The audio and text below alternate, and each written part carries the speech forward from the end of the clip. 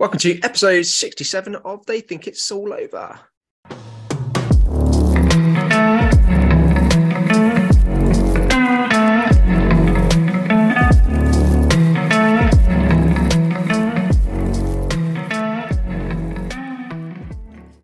That's right. Can you believe it? It's episode 67 of They Think It's All Over, the Football Shirt Show. I'm Adrian, Football Shirtalia. Who's joining us this week? It's Mike at Footy Shirts. And it's Scott at Flying Scotty, and apparently my twins going mental in the background as well. Well, I'm sure they're very excited with Man City being one victory away from the Premier League, Scott. Yeah, disappointing news. I'm glad to see Brighton decided to show up again today because it was a top 6 team, unlike last week getting dicked by 18th at home, but I'm sure the fans will be happy with their Sky Sports victories. The game last week, was it on telly, the Everton game? I don't believe so. I was away though, so I'm not sure. Oh, I can't remember. There's a random game that wasn't. Was it Leicester game that randomly wasn't on television? But well, they beat Man United. Anyway, that was on TV. We'll take up our Sky scheduling issues with Tom, but Tom's not here with us this week because he's just really busy. He's got a lot of exciting projects on at work at the moment. He's doing some real content, I believe. I think ours counts as real content as well, doesn't it? Well, come on, look at all the quizzes we do. Freddie, I do, or Freddie, I don't. That's top content, that is, mate. I'm telling you. Fair play to him. He's a busy lad, isn't he? But yeah, I think we'll have to just see if we can get by without him this week, won't we? Well, if he gets that Sky Sports show, then we might not see him ever again. Well, I will. I mean, Scott, do you not tap you up to join him on it, no? That's awkward. Racist fucks. He did give me one little hint for today, since you like a quiz. Show number 67. Can we think of any footballers who have worn the shirt number 67? Famous 67 shirt. Oh, I'm not sure it's famous, is it? I think I know one, possibly Mesut Ozil, when he went out to Turkey. That's a great shout, Mike. Fantastic shirt. Do you know why he wore 67? Not a clue. I only know because I only know that because I like Turkish football shirts and I got a few Fenerbahce shirts, but none with any name sets because they're not easy to get over it. But yeah, that just stuck in my head. But why? Why? Do you know why? Have you written that one down? No, literally just wrote down his name. So there we go. Scott, how about yourself? Well, I think I remember one, but I remember it for a very unfortunate reason. Didn't Harvey Elliott get his leg broken in number 67? He must have, because he's one of the other players that wore 67 until this year. So yeah, Liverpool. Well done. There are a couple of Celtic links as well. I think 1967 was that the year Celtic, Lisbon Lions, the year they won the European Cup. Wasn't it the first British club ever to win the European Cup? Could well be. You sound like a Celtic fan adding that level of detail to it. Can you think of any Celtic players that have worn 67 to Thankfully, I can't because I'm not a fan. Geordie goalkeeper now playing for Tottenham. Fraser Forster. And there was another one as well, central midfielder Enforcer. Did he finish up at Southampton or go via Southampton at some point? No, if he went via Southampton, it's got to be Wanyama. And he was at Spurs, wasn't he? Did he go to Spurs as well? There we go, all Spurs. I didn't, he probably, rings a bell. Scott, you got any more? No. Why didn't you get them as Scottish linked? I was going to say, first of all, they're not Scottish, but yeah. Linked. They're Scottish linked, and haven't Scotland got like 4 football teams? So you definitely should have got them. Yeah, but you have to remember that out of the 4, there's 50% of them that nobody else gives a fuck about, unless you support. Then that's all you give a fuck about. To be fair, we got a few Scottish listeners. I'd just like to add that I don't really believe Scotland has 4 football clubs, and I know you've got a lot of very historied football clubs as well. And remember, let's be careful because they will threaten to take our lives if we criticise those 2 specific clubs, even in jest. Yeah, I love them both. Very good, Mike. I'm with you. Right, so what have we got this week? We have got the news as usual. We have got Scotty Rants. We missed you for a little while, Scott. And we've got a special guest that we spoke to about Ajax and total football with a new book that's coming out. So really exciting feature coming up. But first, let's kick off with the news.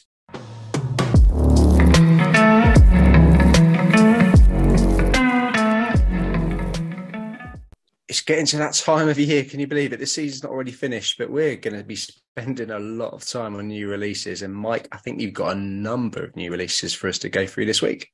I definitely do. So I'm going to be leaving one of them to Scott because there's a little bit more information about that one. But I have got, let me see, we've got 1, 2, 3, 4, 5 to quickly go through. So the first one is the Dortmund shirt. Now, we've all seen the designs. This was one of the fan design shirts. And I write little notes for all of the kits when I do this. And I've just written one word, which is awful. Anyone who follows us on the socials will have seen the tweets that we put out. There's a bizarre resemblance to a sinking Titanic on the shirt. And from all of the fan designs that were put forward, it is incredible that one was chosen and decided to be the best. Obviously, I know you guys have seen it. Do you agree, or does one of you like it? I don't like it, but I'm also going to go in there with some of the comments that we had from some of the followers, actually, which is quite interesting. Nick said, saves me some money, so I'm happy with this design. Kit Fanatic said, Das ist super scheiß. That was probably my favourite comment. But there were a few people who liked it. I mean, fans voted for it, so presumably fans like it. How about you, Scott? So I hate the design, but I feel reluctant to criticise it just because I know a fan designed it. And I feel like, can you imagine if you'd entered a competition like that and won? And I mean, he obviously thought it was good. And I feel really bad that, because I mean, you would look, wouldn't you? You wouldn't be able to not. I think it might have been Forbidden Football Shirts had shared the German page that had released it, and it was getting absolutely slaughtered. And I just kind of feel bad for the guy because I think the idea behind the design is good. You know, if you remember the United 94, 95 home shirt had Old Trafford in the back, and there's been a few shirts that have kind of had stadium themed ideas and they've come off well. And I don't know if it's gone from exactly how he envisioned it to the shirt, or if Puma have done what they usually do, which is fuck up a football shirt. You know, that there could have been a disconnect. But yeah, I don't really like it, but I do feel bad criticising it because we'd all love to be there, wouldn't we? We would feel sorry for him, but it is shyster. Mike, what have you got next? So I'm going to go on to one which I don't think is going to take us long to discuss, and that's the new Juventus shirt. We've all seen it. Personally, I'm probably going to get absolutely shanked for this one, but I love it. The more I see it, the more I like it as well. My only criticism would be don't really like the lightning in the sponsor, but that goes across all of it. I think I'm in the minority. The only thing I would say that I dislike about it, and it could just be the photo shoots, but in all of the promo shots, the yellow for the shorts and socks looks different to the yellow on the shirt, which I hope isn't the case, but only minor quibble. No, they wore it Sunday night and it does match. The yellow matches. I think I know what you guys are going to say. Yeah, it's fucking awful. And it's got a plain back as well. And I think it looks worse on this kind of shirt because it's got such a crazy design to just turn over. It's like the Seattle one, to just turn around to that big fucking box. And yeah, I'm just not. But then I'm not a big Juve fan of their shirts in general. I know that they're restricted with what they can do, but yeah, it's not for me at all. They're not restricted what they can do. They quite often bend the rules and do whatever they want to do. Yeah, that's what Juventus do. Oh, we mean the shirts, not on the field. Okay. Listen, it's hard, isn't it? Because certain clubs people like and don't like. It's no secret. I'm not a massive fan of Juventus. This kit is atrocious. I saw video of Del Piero receiving his shirt and trying it on, which I'll share on my socials. And the caption at the moment says, he has sadness in his eyes. You only see watching Eastern European. Beep. I'm going to probably delete the last bit of it, but even he does not look impressed with that shirt at all. So 1 out of 3 people like it. If Tom was here, it'd be 1 out of 4. Yeah, well, sometimes 3 out of 4 are incorrect. But anyway, we'll move on. So next up, we're going to go to the Netherlands with PSV. So they released their away shirt for next season this week. I like this one again. A real nice, simple, classy design. It's got a cream off-white colour like we're seeing on a lot of shirts at the moment, with a dark red and blue trim around the collar and the sleeves. And it's actually for the upcoming 110th anniversary of the club. So yeah, big fan of this one myself. Not quite so controversial as the Juve one, but yeah, I like it. What about you guys? You seen this one? It's interesting. I'm not sure if I love the collar or hate the collar. I think it's going to be a grow. I like the colours though. Is there a reason? I noticed you said it's their anniversary. Are those colours particularly important to them, or? That I don't know, to be honest with you. The information that I got was purely just from the shirt being released by the club. There wasn't anything stated about the colours. So yeah, not sure on that one, but hey, I think it looks good anyway. But we are seeing that sort of like cream off white a lot at the moment, aren't we? It seems to be the new thing. It's the new black and gold, really. Yeah, I think Bayern are getting off white next year. Roma have had it a couple of years ago. They got it again next year. Liverpool have had it recently. You're right. We're seeing an awful lot of it. Yeah, I think it looks good. I'm with you, Mike. I think it looked that kind of deep red color along with the navy blue looks, and it's, you know, the thing I like most about it is all the colors are matching. So the sponsor's the same color as the blue in the collar. You know, it's not like a higgledy-piggledy stramash of colors. It's all very neat and kind of goes together. Even the Puma logo's gone gold to match the stars with the badge and stuff. So yeah, I think it's a really classy shirt, that one. It does make a difference, doesn't it, when kits like blend the colours, you know, change the colours of the sponsors or of the manufacturers to fit in with the kit. It makes a hell of a difference. Yeah, it does. Definitely maybe a rare hit for Puma at the moment. On to the next one. So we're going to go back to Adidas again, this time and over in Brazil. So Flamengo's away shirt has been released. Looks really good. It's a white shirt with horizontal pinstripes in black. There's obviously red detailing, which is obviously a Flamengo colour. The one thing I'd say about their shirts is I think they always look good. And one of the reasons they always look good is because their badge is just so cool. It looks so good on every single shirt they ever have. And like the Juventus shirt, they've used that new Adidas cut with the sort of like the longer part at the back, almost a little bit of a tail going on, which I really like personally. So yeah, big fan of this one as well. It's a good looking shirt. It'd be interesting to see what it looks like when it's got the usual South American 15 sponsors put across it. That's true, actually. I think that's the thing. And we always see the promo shots of Brazilian shirts, don't we? And they've never got those sponsors on, and everybody goes and buys them, and then they're surprised when they see them on the pitch, and there's sleeve sponsors and collarbones and top rear sponsors, rear back sponsors, everything you can possibly fit. But hey, it's a classy looking shirt. That's why they call it a Brazilian, because it's got nothing on it. Nice and clean, and like I say, but when it's in a game, it looks a bit more embellished. The thing you got to remember as well is not only is it a great looking shirt, but if you are struggling for likes and you buy a Brazilian club shirt and tag all their fans, you get a shitload of likes, all for like 60 quid. You know what we did the other week, and don't even buy the shirt.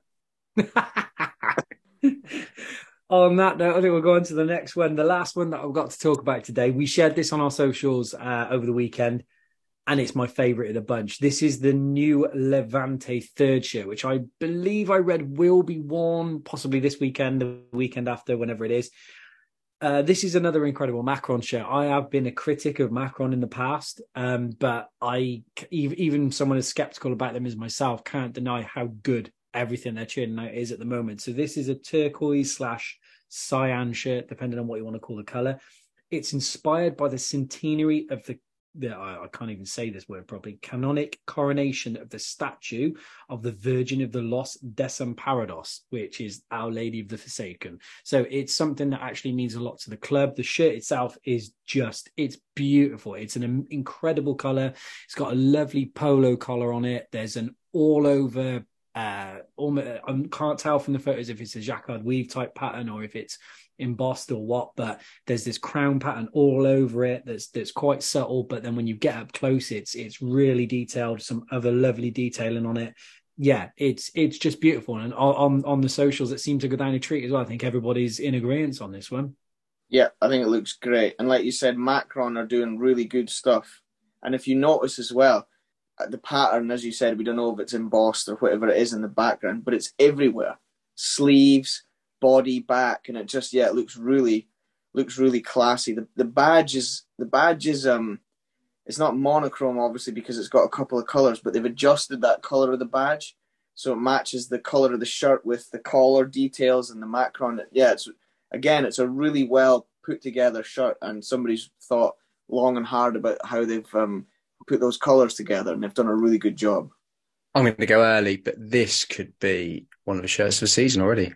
Could be. I agree. I 100% agree that I know I said the same about the Juve one, but obviously that's a slightly controversial shirt. This one, the more I look at it, the more classy it looks. I just keep looking at the pictures, and And the photos, there's loads of different ones. If you just Google it, you'll see. It looks so good. And I know we just touched on it with Macron and how good they are, but I genuinely think at the moment, for me, if you take what I would call the big two out of it, Adidas and Nike, I don't think anybody's disagreeing that Macron are the best around at the moment. They're amazing. It's an incredible shirt, and I agree with you. I think if we were to do a top 20 of 2023 at the end of this year, which I'm sure we will, I would not be surprised at all to see that one ranked really high in there. There we go. I'm not sure Macron is as popular in France, but that's for a very different reason. Scott, you've got a special shirt as well for us this week, haven't you? Yes. And I don't know if anybody... So this shirt is what is it a shirt? It's not going to be worn in a game? Anyway, Sheffield United have released a limited edition shirt, but it's a promotion kit. So it's the 22-23 promotion kit. And there's a couple of... I'll speak a little bit about the details, then we can speak about the shirt, and then we'll speak about my favourite part of the shirt, which will come after. It's a standard Sheffield United shirt, red and white stripes. It has a lovely detailing of the rose, a jacquard pattern of the rose in the background. And due to the promotion, then it's been cluttered in gold details, along the badge and through the shirt. And it's actually a really nice looking shirt. But I think Era are also a really good brand. They've been doing some great stuff. This is the production blurb. The limited edition promotion shirt features our iconic striped home design, adorned with 5 royal red stripes and a central gold line, representing our journey to England's top flight. 4 white stripes showcase the intricate design, revealing a subtle rose pattern, paying homage to the Rose of Yorkshire, the proud symbol that sits on our crest. It was very limited. They only released 620 units and they all went pretty quick. And the shirt will be worn during the parade, the promotion parade. Priced at £60, which is very reasonable for a limited edition shirt. Usually clubs would take the piss, but they've done good there. And I think if you're a Sheffield United fan, it is a really pretty shirt. I think it's a really, really nice shirt. But my favourite bit about it was the fucking social media meltdown after the release. And the two best bits were, first of all, the fans all went mental because they only released 620, and obviously clearly everybody wanted one. But the other good bit was the rivals' reaction, going mental about how a club that finished second have released a promotion shirt covered in gold. I think I saw somewhere somebody written, why the fuck have they got this emblazoned with gold? It should have silver in it. It was it was absolutely classic. And I think and then obviously the Sheffield United fans got their back up and they were all fighting about it. And somebody that hadn't got promoted was pissed off, and he'd said something about how the gold was to represent the amount of money that they're going to get because they're getting promoted. It was just, it was absolutely great. It's something as a neutral, watching rival fans argue about a football shirt, I really, really enjoyed it. So I think I like the shirt even more because I've just enjoyed the aftermath so much. You know what? It is a really, really good shirt, and it kind of backs up what these people were saying online, but I think Area have missed a beat hugely on this one. Firstly, it's true, you don't need a new shirt for a second place promotion party. The limited thing was, in my opinion, a bit dumb. And they've just been promoted. Everybody would have wanted one, but mostly it's a stunning looking shirt. Save that, guys. You're going up to the Premier League. Wear it. Fucking wear it. It would have gone, that would have been one of the kits of the season. I know, the blue side of Sheffield wouldn't like it, but I think across the board, everybody else would have jumped on board with that one as being an incredibly good shirt and possibly one of the best we'd see for next season. But instead, they've sold 620, made absolutely no money out of it. And all of the fan base is pissed off because if you read some of the comments, it's just brilliant. One of them, my favourite, by the way, someone just put, sadly, it was limited, cracking shirt. Pity this season's shirt was shit. That's my pick of the bunch. The only saving grace is that the Sheffield United fans didn't have to deal with fucking Pro Direct Soccer releasing it. Otherwise, it would be 620 on eBay for 500. Oh, do you know what? I haven't even looked to see if any are on eBay. Wow. Let's hope not. Yeah, let's hope not. Let's hope not. I am a lover of that shirt myself as well. I think it's a great Sheffield United shirt, and it's good to see one half of Sheffield happy over the weekend at least. Has everybody been following the playoffs? I mean, it's been some pretty exciting. Sorry, I know we talk about football shirts, but just whilst we're here, it's been some pretty exciting games out there. Yeah, I've seen a few of them going on. I'll be honest with you, because a side friend of mine, Nomad Football on Twitter and Instagram, is a good friend of mine. I kind of half follow Sheffield Wednesday, and I like to see them do well. So for his sake, I was hoping they could get a result, but it's not gone their way. So they got a lot to do to turn it round. But hey, well, stranger things have happened, haven't they? Second legs are going to be wild as well, though, because I don't think, apart from the Wednesday, I think every other game is a goal or less in it. So it's going to be some mental second leg. Yeah, it's going to throw up some drama, I'm sure. Speaking of playoffs, everybody obviously, or most people, have watched the Wrexham documentary. So did anybody look at the National League playoff final? It was, talk about a box office season. So was that two all and pens in the end, or? Yeah. 2 all then pens, but they had Paul Mullen on the commentary team, obviously along with the other top goal scorer who played for Notts County.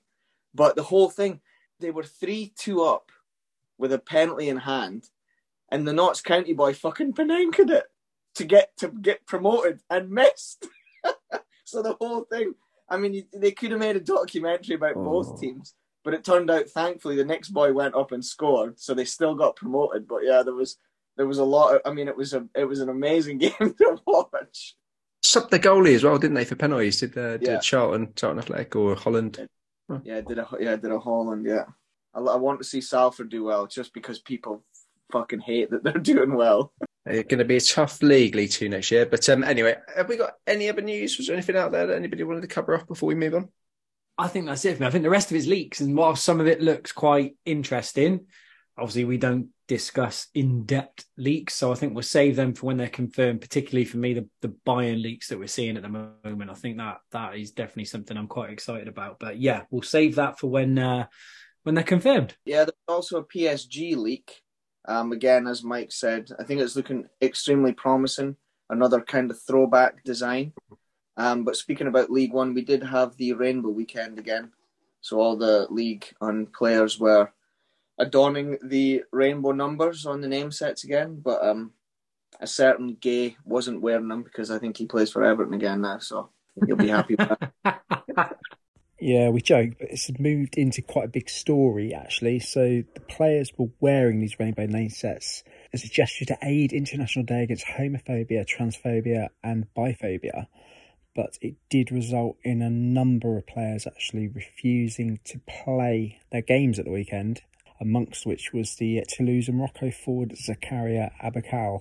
Yeah, it has moved along, and actually the French sports minister has come out and said that players that refuse to play should face sanctions. In return, the head of a players' union said they were astonished their members were asked to do so. So turning is quite a serious story, and more serious than we normally cover. So we'll see how that develops over the coming weeks.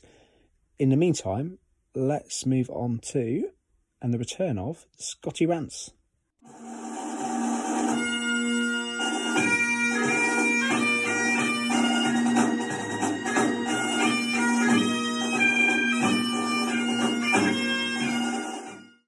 So just in case anybody was worried, I'm sure they weren't, but even though I've been away with work for the last few weeks and unable to make the pod, I've still been angry. I've just not been angry online. So this week we are going to talk about the absolutely fucking outrageous prices that football shirts are coming out at the moment. And very specifically, because anybody that follows me on Twitter or listens to me on the pod arguing with Mike about the fact that I like authentic shirts, I will only ever buy the authentic if there are two available. I only buy stadiums if it's the only one available. It's nothing to do with wealth or snobbiness. It's just I prefer the detail in the shirt. And yeah, Adidas have released that Juventus shirt this week, and it's fucking 130 fucking pounds. And I think the thing that's boggling my mind the most is where the fuck are they coming up with these fucking numbers? I mean, bearing in mind, does anybody remember what Adidas did during the year this year? If you're not an Adidas Authentic buyer, you may not even have noticed. But at the start of the season, their Authentics were £100. They have gone up fucking twice during the season. So the same fucking shirt. So that, for example, the Man United third that was somebody shared the deal on the United website is now £32. So that came out at £100 at the start of the season. Then randomly, when they released the long sleeve version, it went to 110. And now when you go and look at it, even though it's on sale, they've marked the price as 120. So it was never actually sold at 120 because it went into the sale so quickly. And then now they're coming out with 130 quid. So how have we gone in 12 months? How have we gone up 30 fucking pound on a shirt that shouldn't even be £100 in the first place? I mean, Adrian, you're a fucking statistical man. What's the rate of inflation at the moment? 8%-ish? I don't know. Aye, so it's not fucking 100 to 130 pound, is it? So where the fuck are they coming up with this number? And they're genuinely, you think about the football shirt market as a whole.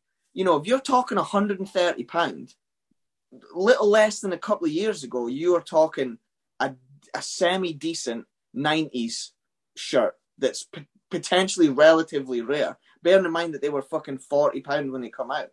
So these modern shirts that are templates, that are fucking lazy, that are 90% of the time fucking shit, we've now gone to 130. I mean, that's big money for a fucking t-shirt. Not to mention, if you are like myself that likes a patched shirt or a customized shirt, you're talking 130 quid. You've not even got fucking delivery or a fucking name set on the back. And even the name sets have gone 25. So to get a new shirt that's mass produced, shitly designed, with a patch and a name set, you're fucking up at the utmost 165 fucking pound. It's insane. Even and I don't know where the disconnect is coming between the brands either, because Nike have jumped up. They've gone up to 125, which again is fucking madness. I just don't. I can honestly see. You think about what's been going on with the COVID boom and the shirt collecting and classic football shirts making it more. We talked about this almost becoming like art collectors. These are now becoming sought after items that people are looking at to buy to keep for the long term. Look how many shirts sell out now. How many? And I think we will mark this now, episode 67. And for the sake of research, I will monitor a certain amount of clubs. Maybe we'll talk about it next week. I will actually write down clubs and I will monitor the shirts. Let's see how many shirts sell out now, because there are special. Great example is that Roma shirt. That Roma shirt with a SQRP came out, and it went in a flash. Special shirt. It's not going to be worn that often. I reckon these new shirts that come out, they're not gonna sell out, because it is getting fucking unattainable at the moment. How much? And clubs are releasing fucking 4 or 5 shirts a year at 130 a pop. They're gonna. I think it's going to die away. I honestly think they're potentially overflooding the market and overpricing the market, thinking that they're clever. Bearing in mind they make them for a fucking pound in Chinese factories. I just don't understand it. It's insulting to the consumer that they are banging these prices out 12 months at a time. It is disgusting.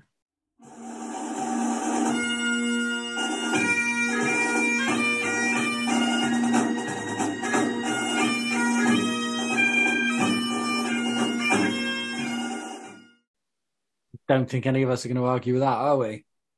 That's having quite a good day until then, Scott. Yeah, that was quite a long one. I do apologise. I didn't think it would be that long, but yeah, I'm obviously a little bit more worked up about that than I thought. No, that's all right. That's all right. Just for the benefit of the listeners, we do edit it down, so it will have only been about 3 minutes for you, but me and Mike have been sat here for 17 minutes. To be fair, just to follow up with it, I as I said, I don't think anybody listening is going to disagree with what you're saying. And like we've touched on in the past as well, it also pushes people towards the counterfeit market. It's as simple as that. But the shit's going up that much. Unfortunately, the fakers are not putting the prices up on theirs. So that's where not everybody, that's where a lot of people, and certainly the casual buyer, is going to go. And the other reason that it makes me think that they're manipulating the market is they're not jumping stadiums up by that percentage. It's only the authentic shirts that they're jumping up by that percentage, which, you know, obviously people are paying attention, aren't they, to what's going on. My mind, I mean, we go around in circles here, but I just do not see how people think, if there's collectors buying them, that think that buying a mass-produced football shirt for that much money is going to be an investment in the future. Maybe for a different day, another day. Shall we move on to a lighter subject? Shall we go to a football-related subject? Let's do it. What does total football mean to you, Scott? Total football makes me think of Cruyff. Oh, no, I know the proper answer because I watched Ted Lasso. So it's actually what? Is it not the Ted Lasso total football? Yeah, I think it will be. If we're talking about Ajax, it will be. Oh, Ajax, right. No, don't know anything about that one. Yeah, we are going to be looking at an in-depth feature on Ajax and total football. To do that, we spoke to Gary Thacker, who is the author of Dutch Masters, which comes out to you on the 22nd of May, available now to pre-order. But let's hear from Gary and find out all about the beautiful game.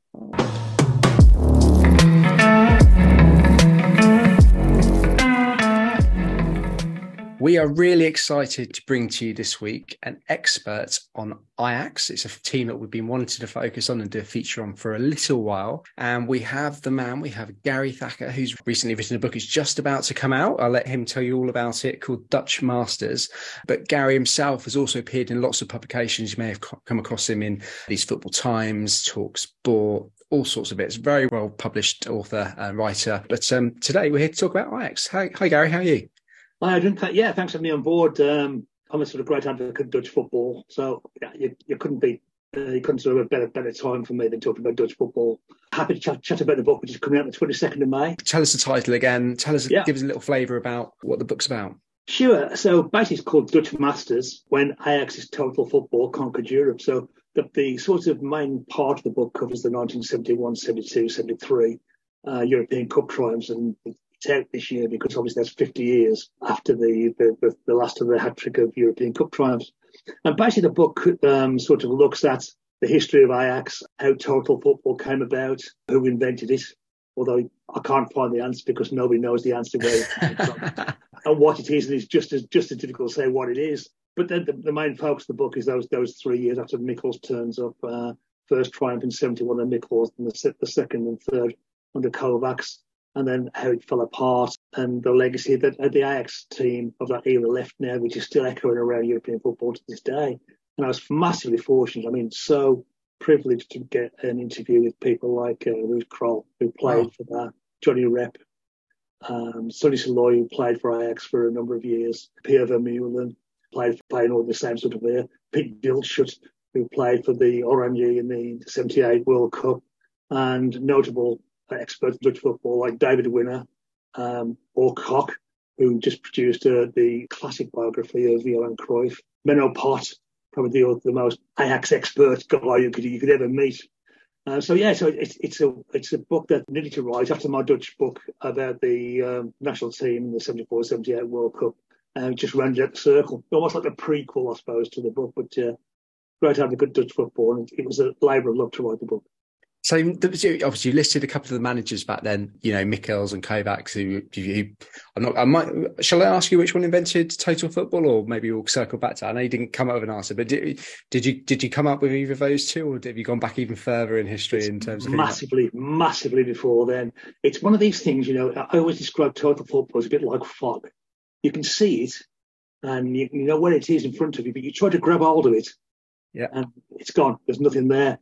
The history of total football is like the history of Homo sapiens. You know, they seem to arrive in so many different places at the same time.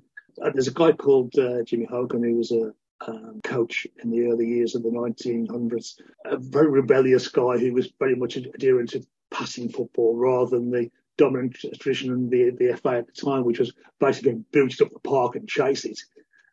Which some clubs still play to this day. Well, you know, Leeds are trying it again, aren't they? I think. Yeah, I just think, you know, I mean, there's football, but Hogan, he went to Holland in the early years, the 1900s, and went to coach a club called Dordrecht, and he actually coached the national team as well, but then moved on to Austria and worked with Weissel for the Austrian Bonder team.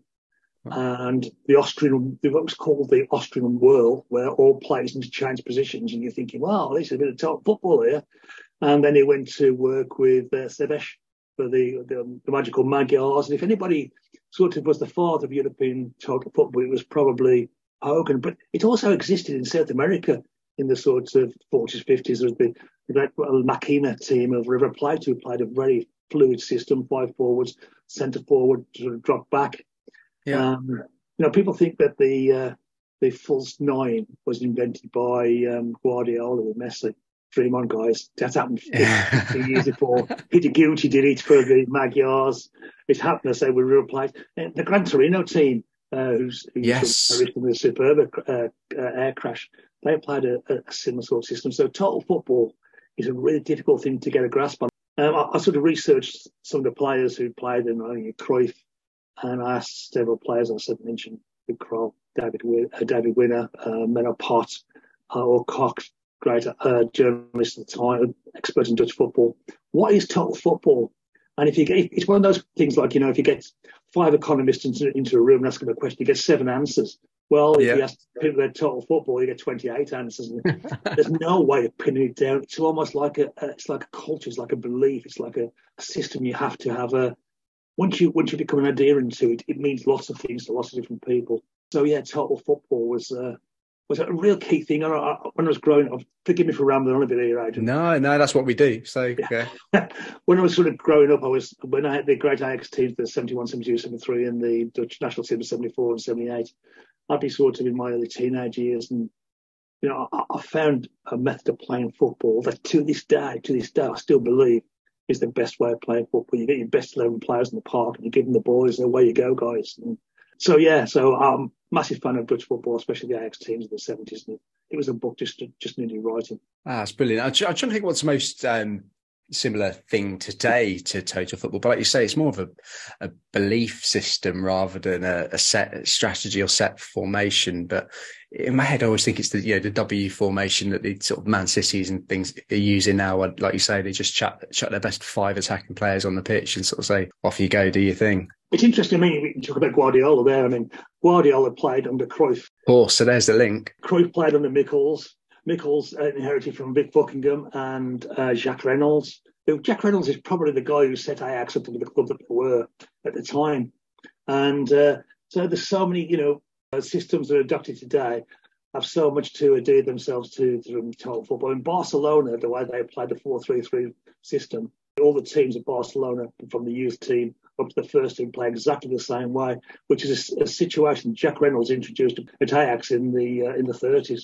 And you mentioned Mikkels, and I guess for some of our younger listeners as well, the Ajax team of the 70s and total football is something that we've all got consciousness of because of those great players, Cruyff, and we can talk Arihan, I think, was coming through at Ajax at that time, and some of the other sort of names that people grasp onto, but the coach as well, Mikkels, like you say, and he was the coach of the Dutch national team when they won the Euros as well. He was in 88. I mean, Mikkels is an interesting character. He never managed a professional football club in his life before he got the Ajax job. And wow. He played for Ajax as a centre forward. I think he scored something like 4 goals in his debut, but his sort of career fell away after that. A big sort of centre forward, but not highly skilled. And he got the job in, forgive me, I'm not sure, but the year 62, 63, something like that, after Vic Buckingham left. And Ajax were near the bottom of the league at the time. He won his first game in charge, something like 9-3.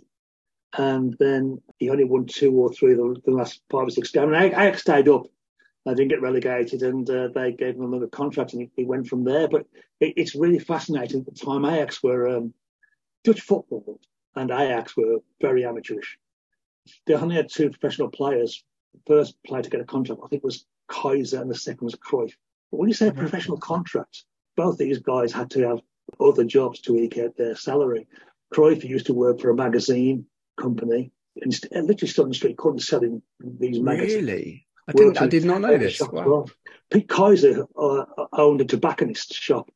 I mean, fascinating fact about Dutch football. We look at these teams that by the time the 1974 World Cup, Feyenoord had won the European Cup in '69, Ajax had lost the final in 70. Sorry, I've got that wrong way around. So Ajax lost the final in 69, final won in 70. Ajax won in 71, 72, 73. By the time you get to the 1974 World Cup, the Dutch go in there as favourites. But in the history of World Cup football, the Dutch had played 2 games in World Cup football. In 1934 and 1938, they'd lost both those games.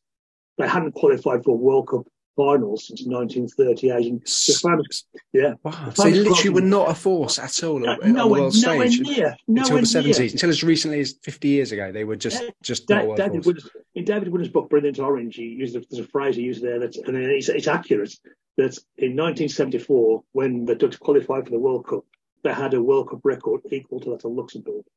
That's incredible. That's absolutely incredible.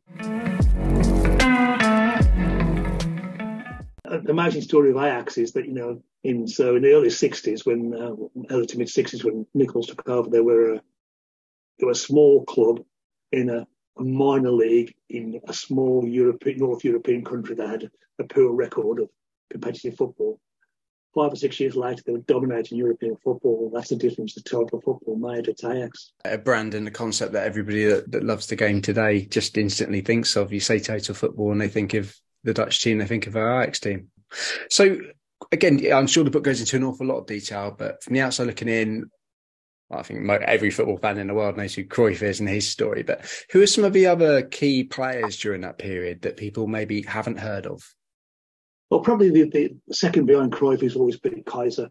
And the other guy who was there at the same time when Nichols turned up was a guy called Spart, who was actually, he's often termed as Mr. Ajax. He played more games for Ajax than any other player. He scored more goals for Ajax. Right. Had a lot of time for Ajax.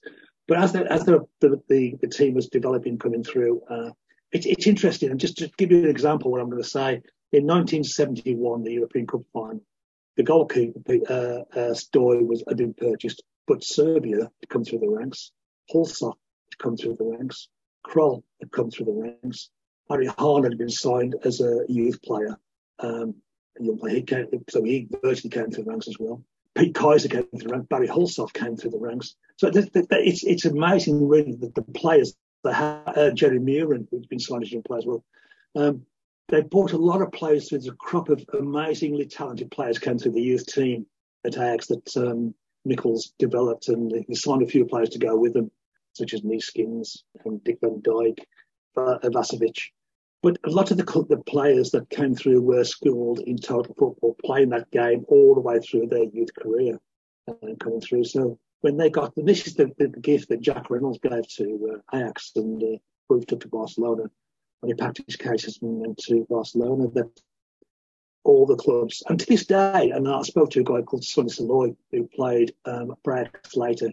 He played 2 periods, but post, so we're talking sort of late 70s, 80s, and he now works for the Ajax Academy.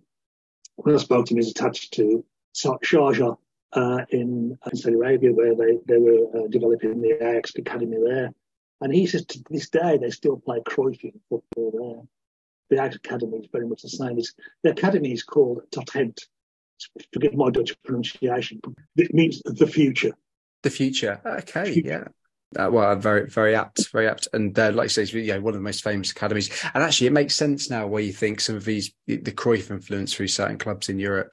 You think why these clubs and managers always sign players that have been schooled in one of those clubs. So, I'm talking about your Ajaxes, even your Man Cities now, your Barcelonas, because I guess the coaches will have known they've been schooled probably in that way, that total football way. Yeah, it's like a family tree. You can trace it back. You look at the players who played under Cruyff at Barcelona. So you've got people like Koeman, who's managed at Ajax, also the Dutch national team. As I mentioned, Guardiola, Philip Cocu, the several players and you look at the players who've managed the Dutch national team. So many of them are former Ajax players. So they've taken that philosophy, that ethos from Ajax into the Dutch national team and across Europe in so many top. I mean, I'm not talking about small clubs. We're talking about the major clubs in Europe. And that ethos, as you say, because of the amount of former players that have gone on to manage the Dutch national team, that's become the Dutch national ethos as well, hasn't it? That's how it's, like you say, family tree. That's almost how it's transgressed from the Ajax total football to becoming the Dutch total football because of that link. It'd be wrong to say that Ajax play, the Dutch national team, or even Ajax of today play total football. What they play is a development of the total football. I mean, people often say Mikkels invented total football. No, he didn't. There was a philosophy that was there, and he picked it up and he developed it. And it's like, there's nothing new under the sun. The wheel was invented a long time ago, and there's lots of things that happened because the wheel was invented. And total football is very similar. You take a development of it. Mikkels was fortunate to have a fantastic crop of players coming through who could adapt to what he wanted them to do. Those 3 European Cups that they won, who did they beat in those finals? Because I'm always fascinated by the way you get the shift in changes of powerhouses and teams. And 50 years ago, who were the big teams that they were facing? Yeah, well, in '69 they lost to AC Milan. They were a young team at the time. It was too early for them. Barry Holshoff, who played in the final there, said sometimes you need to lose a final to win a final. It was a learning curve for them. And Feyenoord won it in '70, but in '71 they played Panathinaikos, and it's often the victory over Panathinaikos is often sort of denigrated because it's a great team, But any team that gets to a European Cup final, by definition, has deserved it, and they'd beaten Everton in the quarterfinals. They'd played Red Star Belgrade. Last 4-1 in Belgrade before turning it over 3-0 victory at home. And they beat Panathinaikos the first game. Second game, they played Inter Milan, the Italian champions at the time. Won that game 2-0. And then the third title, they played Juve. And again, won 1-0. So they played 3 successive European Cup finals, never conceded a goal in those games. And Heinz Dye, who's the goalkeeper, is the only goalkeeper playing 3 successive European Cup finals and never conceded a goal. Wow. Well, I hope he was on a clean sheet bonus even back then. That was a thing because, he deserves it for that record. Deserves it. Absolutely. Well, tell us about the kits. And I know the book's more looking at the team and it's looking at total football. But did you get into any detail around the actual Ajax kit at all when you were researching? Yeah, I mean the Ajax kit is, it's iconic, and that sort of white shirt with a big broad red stripe is iconic, and it happened by accident. So basically, Ajax got promoted to the top tier of Dutch football around the early years of the 1900s, 06, 07, something like that. And at the time they were red and white shirts, striped shirts, and black shorts. Now the Dutch Governing Football Association, it wasn't the KNVB at that time; it was before they were formed. But they had this rule that no 2 clubs could wear the same shirts, same colours.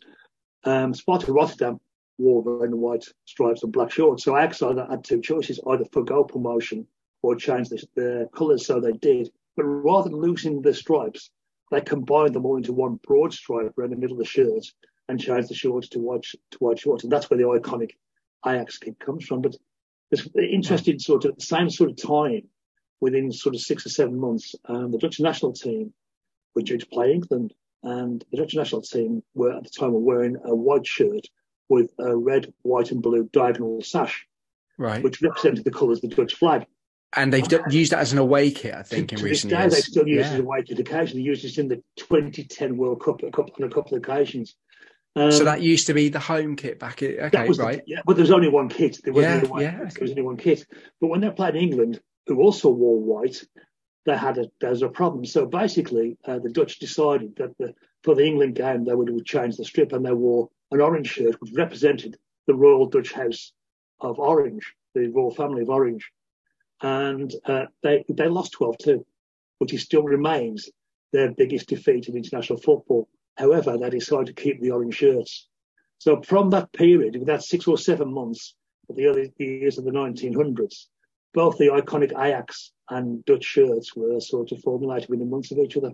2 of the most iconic shirts Absolutely. in terms of templates of all time within 6 months of each other. And it's really, really strange. I mean, the Holland story itself, I thought you were going to say they'd won the game or they got a good result, because there's stories of teams keeping kits for that reason, but record defeat, and they thought it looked so good they kept it. Yeah, absolutely. Yeah, as I say, they lost 12-2, and it's one of those, it remains to this day their worst international result ever. But for some strange reason, they decided they're going to keep the orange kit. And I mean, in fairness, afterwards, they didn't do too bad, really.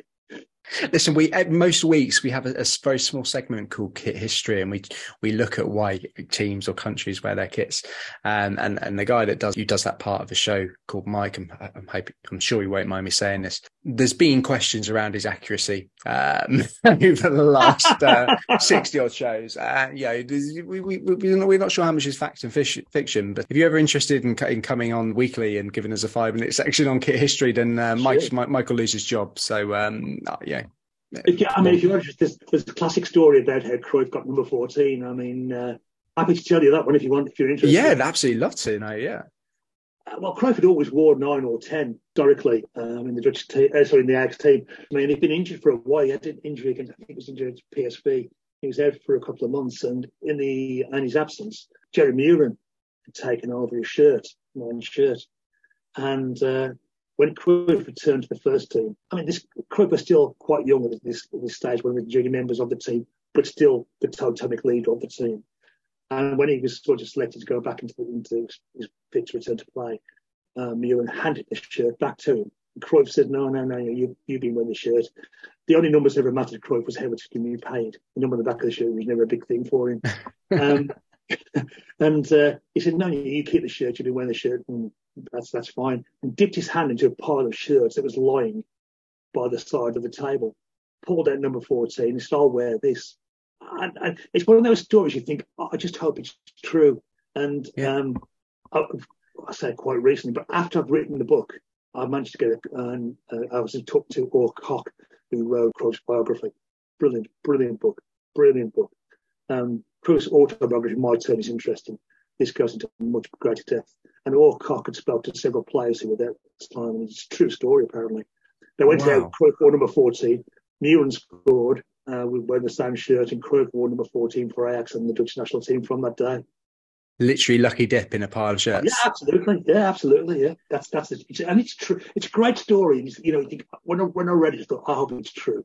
But great, it is. Yeah. And you think, how many players are inspired by former players to pick shirt numbers? You wonder how many number 14 shirts are out there, around the world have been inspired by Cruyff. Obviously not at Ajax, because the shirt's number's been retired in his honour. So, which is a lovely touch to round up that story. Well, Gary, where can we find the book? So remind us, when's it out? It's actually published on the 22nd of May. It's available for pre-order, though, on Amazon. You can either type in my name, Gary Thacker, Gary Thacker,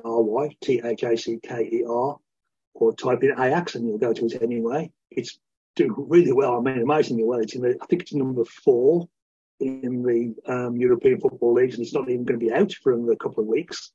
And number 1 is the hot new releases in the Amazon European Football Leagues chart. So I'm well happy with that. So, yeah, I mean, if you're interested in football and the history of football and one of the iconic teams of European Cup history, go buy the book. Go and buy the book. I mean, there you go. And hopefully this conversation has been a taste of what's in that book for people. We will, of course, share the link to the Amazon shop as well in the socials when this goes out. So to anybody who's listening who sees us on our socials, just click on the episode link and you'll see it there as well. Gary, it's been absolutely brilliant. Enjoyed getting a taste of total football. And like you say, never going to find out where it's come from, but getting the flavour as to where it may have come from. And also thank you for sharing some actual kit history with us as well. So I'm always happy to talk about football, Adrian. So thanks for having me on the pod, and best of luck. Thank you very much. We'll do it again one day. Okay, cheers, buddy.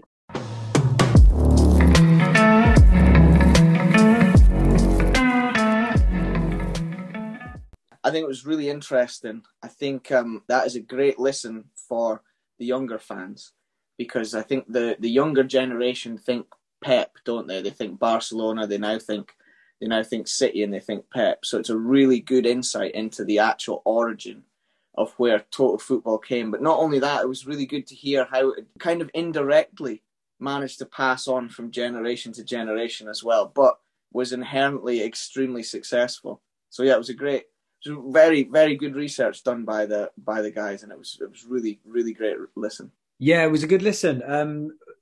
What I'm going to do is use it as an excuse to link into our next mini feature, which would have been kit history, and I was going to do Ajax, but he pretty much covered that, didn't he? So I've had to make something up on the spur of the moment. So what I'm going to do is I'm going to let you guys have a pick about what we do.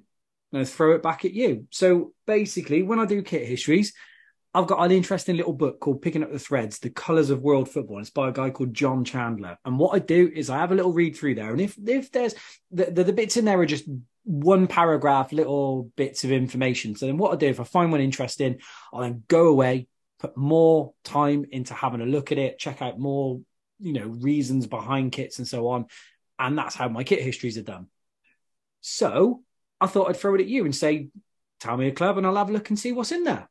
Is that book called The Colours of Football, ironically? Because you never know where the colours come from, Mike. Maybe I guess so. Yeah. I've always got a rough idea. Come on, give us a club. Who do we want? AD, you go first. Yeah, why did Turkey Verdi wear green? Why do you have to pick a J League one? Haven't we done that already on here as well? I don't know, but it's called Tokyo Green, isn't it? So that's what Verdi is. Do you know what? I don't think that one's in the book, but I think if anybody wants to go back and listen to previous episodes, I believe that was actually covered. Go on, because AD's been a prick. Let's go to you, Scott. I'm trying to think of something not very obvious. What about what about Werder Bremen? Why do they wear their colours? Right, let's have a little look. I actually know this one myself without even looking at the book. Hang on. No, I don't. I'm thinking of a different club. I'm thinking of Wolfsburg. And unfortunately, Werder Bremen's not in here. You two are shit at this. What about my favourite one? I've always wondered, and I'd like to get to the bottom of the story. Why did West Ham play in their colours? Oh, we've done that before. It's because they just copied Villa. They just wanted to be as good as Villa. Be an interesting little segment, and all it is now is us taking the piss out of kids. Go on, I'll tell you what, let's do a Scottish one. Who do you want to know from Scotland then, Scott? Oh, well, you better do Hibs. It's the only team I actually want to hear about. Let's have a look. It says they copied Celtic. No, I'm joking. So it says Hibernian. It says Ireland provided the inspiration for the green and white colours of Hibernian. The Edinburgh Club was formed in 1874 by Catholic Irish immigrants, while the club's name comes from the Latin name for Ireland. Hibs wore plain green shirts until the late 1930s, when the white sleeves, which have become the mainstay of the club shirt, was introduced. There you go. And there is actually a little link to Celtic in that one, because ironically, from my silly joke at the start of that, this actually says that Celtic's kits were inspired by Hibernian's kits. So okay, on that then, a Yeovil in the book, because I heard that Celtic kit were inspired by Yeovil. I mean that could be also true. Sometimes there are little ideas of. Well, they can't both be true, can they? Well, no, they can. You don't understand how this feature works, AD. Stop being silly. Right, hang on, let's have a look. Celtic not only steal our good players, but they stole our shirt as well. Would you get good players then? Well, you wouldn't know it because they're not seen as good till they get to Celtic. Right, Yeovil Town. So, like many teams from the west of England, Yeovil wear green, but unlike most, they haven't dismissed the shirts because the green supposed links with bad luck. And then it says in here, see Burnley, page 20, which we actually covered on another pod as well. The colours of the club came from the Yeovil Casuals, a forefather of the modern club. So theirs were inspired by a previous club who also wore green, but it doesn't give the reason as to why that club wore green, unfortunately. Do you notice a common theme here, Adi? Like I was saying, it's like the fucking Da Vinci Code or something. Or if you ever watch any treasure hunting film, there's always another clue. So that wherever you go, there's always like, or go to this page. So you go to page 20 and you read about Burnley, and they'll know a little bit, but they'll be like, but we don't really know about this, but it came from this club. So that book will just be a big fucking merry-go-round of going from page to page to page to page. There'll be no answer. Nobody knows why anybody wears any colour. There are some answers. But like I say, in all seriousness, this book was kind of like a little bit of an inspiration for this little mini feature that we do, because I think someone bought this book for me because they know of my nerdy love for kits, and do always end up checking other places, not just Wikipedia like some people might think, but it is always interesting just to see where some of the roots for these kits are. So this is a serious question. I'm not taking the piss. Is that book only got club teams in it? Nope, it's got some internationals as well. This book, most of the ones that they cover internationally they pretty much just go for the ones that aren't flag based. So for example, they do Italy with the blue, they do Japan with the blue, which we've covered before, they do Holland with the orange, and we've covered that. In the feature today as well. Yeah, exactly. Remind us again, Mike, what is the name of that book? This book is called Picking Up the Threads, The Colours of World Football, and it's by John Chandler. Great little book. Everybody should buy it. Excellent. You can find that in the fiction section of any of your local bookstores. That is doing Mr. John Chandler a complete disservice. And if he listens to this pod, from him, fuck you, AD. Yeah, I'm sorry. Sorry, John. And the other good thing about that book is it's not just full of Getty images. That is true. It's not. And I'll tell you why, because there's actually loads of really, really cool like little 8-bit versions of the kits. It's actually really well illustrated. I really like it. So yeah, so all joking aside, everybody should go. You can pick up that book literally just a few quid on eBay. Don't think anywhere's selling it new anymore. It's quite an old book. But yeah, go out and buy it, and then you'll know as much kit history as I do. But also, if you want to get more of that Ajax total football feature, then the book itself, Dutch Masters, will be in our socials. That's pre-order at the moment. I think it's like number 3 in the book chart, football chart already. It actually comes out on the 22nd of May. So check that out. Right. Have we got anything else today? Nothing for me. I'm ready to pack up and go on my holiday. Thank you very much. Busy few weeks ahead, though. This is going to go back to mad season, isn't it?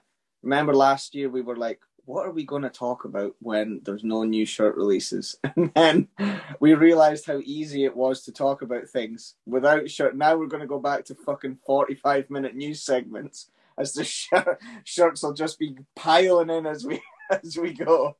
As well as a busy release schedule that we're inevitably going to have, we've got a busy schedule recording as well coming up, because we've got some incredible stuff lined up. We've got a record that we're all sitting in on this week with an incredible.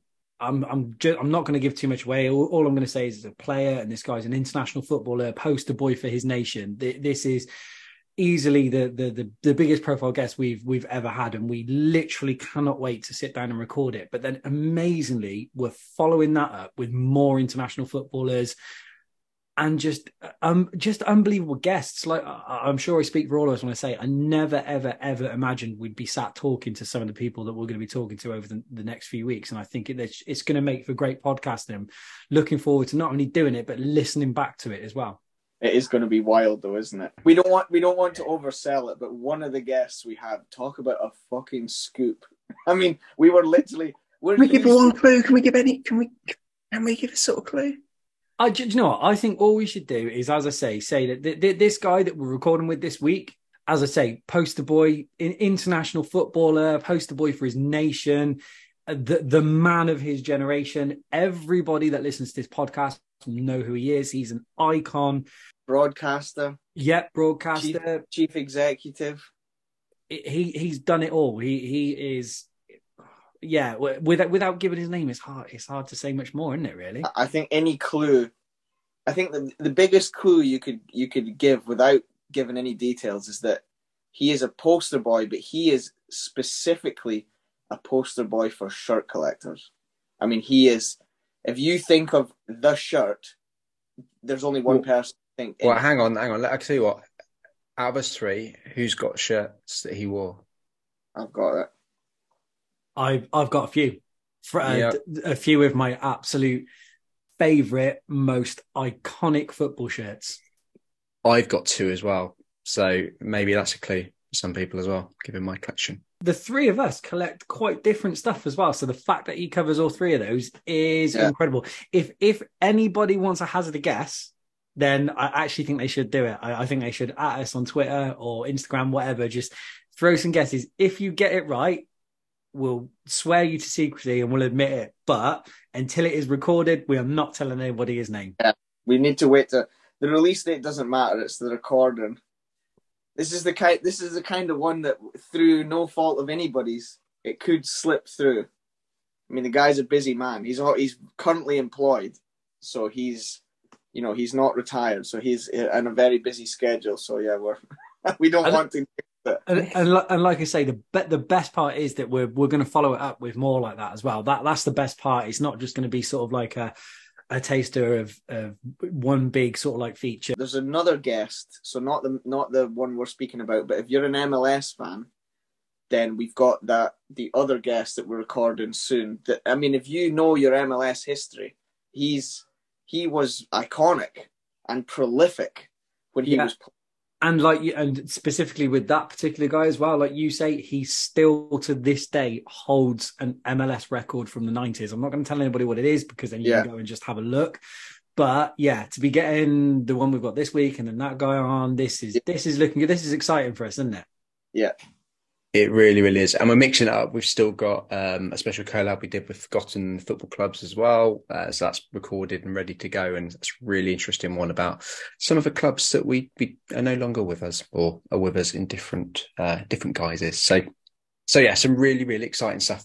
Gentlemen, I think we just need to make a final plea for people to leave us some feedback on the socials. But it does make a difference. I mean, I know that we've discussed this privately, but it's nice. You know, we did that when we did the top 20 shirts of all time. The amount of comments that we got from people that we didn't even realize that were listening. And as you say, you know, we had a couple of good comments on Spotify and people are leaving good reviews. And it just goes to show that, you know, that the reach is a lot further than, you know, just, I mean, we're all very active on Twitter, but, you know, we have a lot of people out there, and it's great when we release these episodes and we get this feedback from people that we didn't even, you know, we didn't realize listen. So it does mean a lot to get involved. And we say this every week, but at the end of the day, we all love talking about football shirts, and we're not asking you to leave comments or interact because we want to look good or we want to feel good about ourselves with the numbers. We genuinely like doing it, you know. So that's why when you comment on our stuff, we reply, or if you DM us, we reply. We really just love interacting, and we love that we've come up with something that people enjoy listening to, and that's the main thing. We do reply, but if you're a Chinese shirt seller, we probably won't reply, so you could probably save yourself a message. On that, I think it's all over. It is now.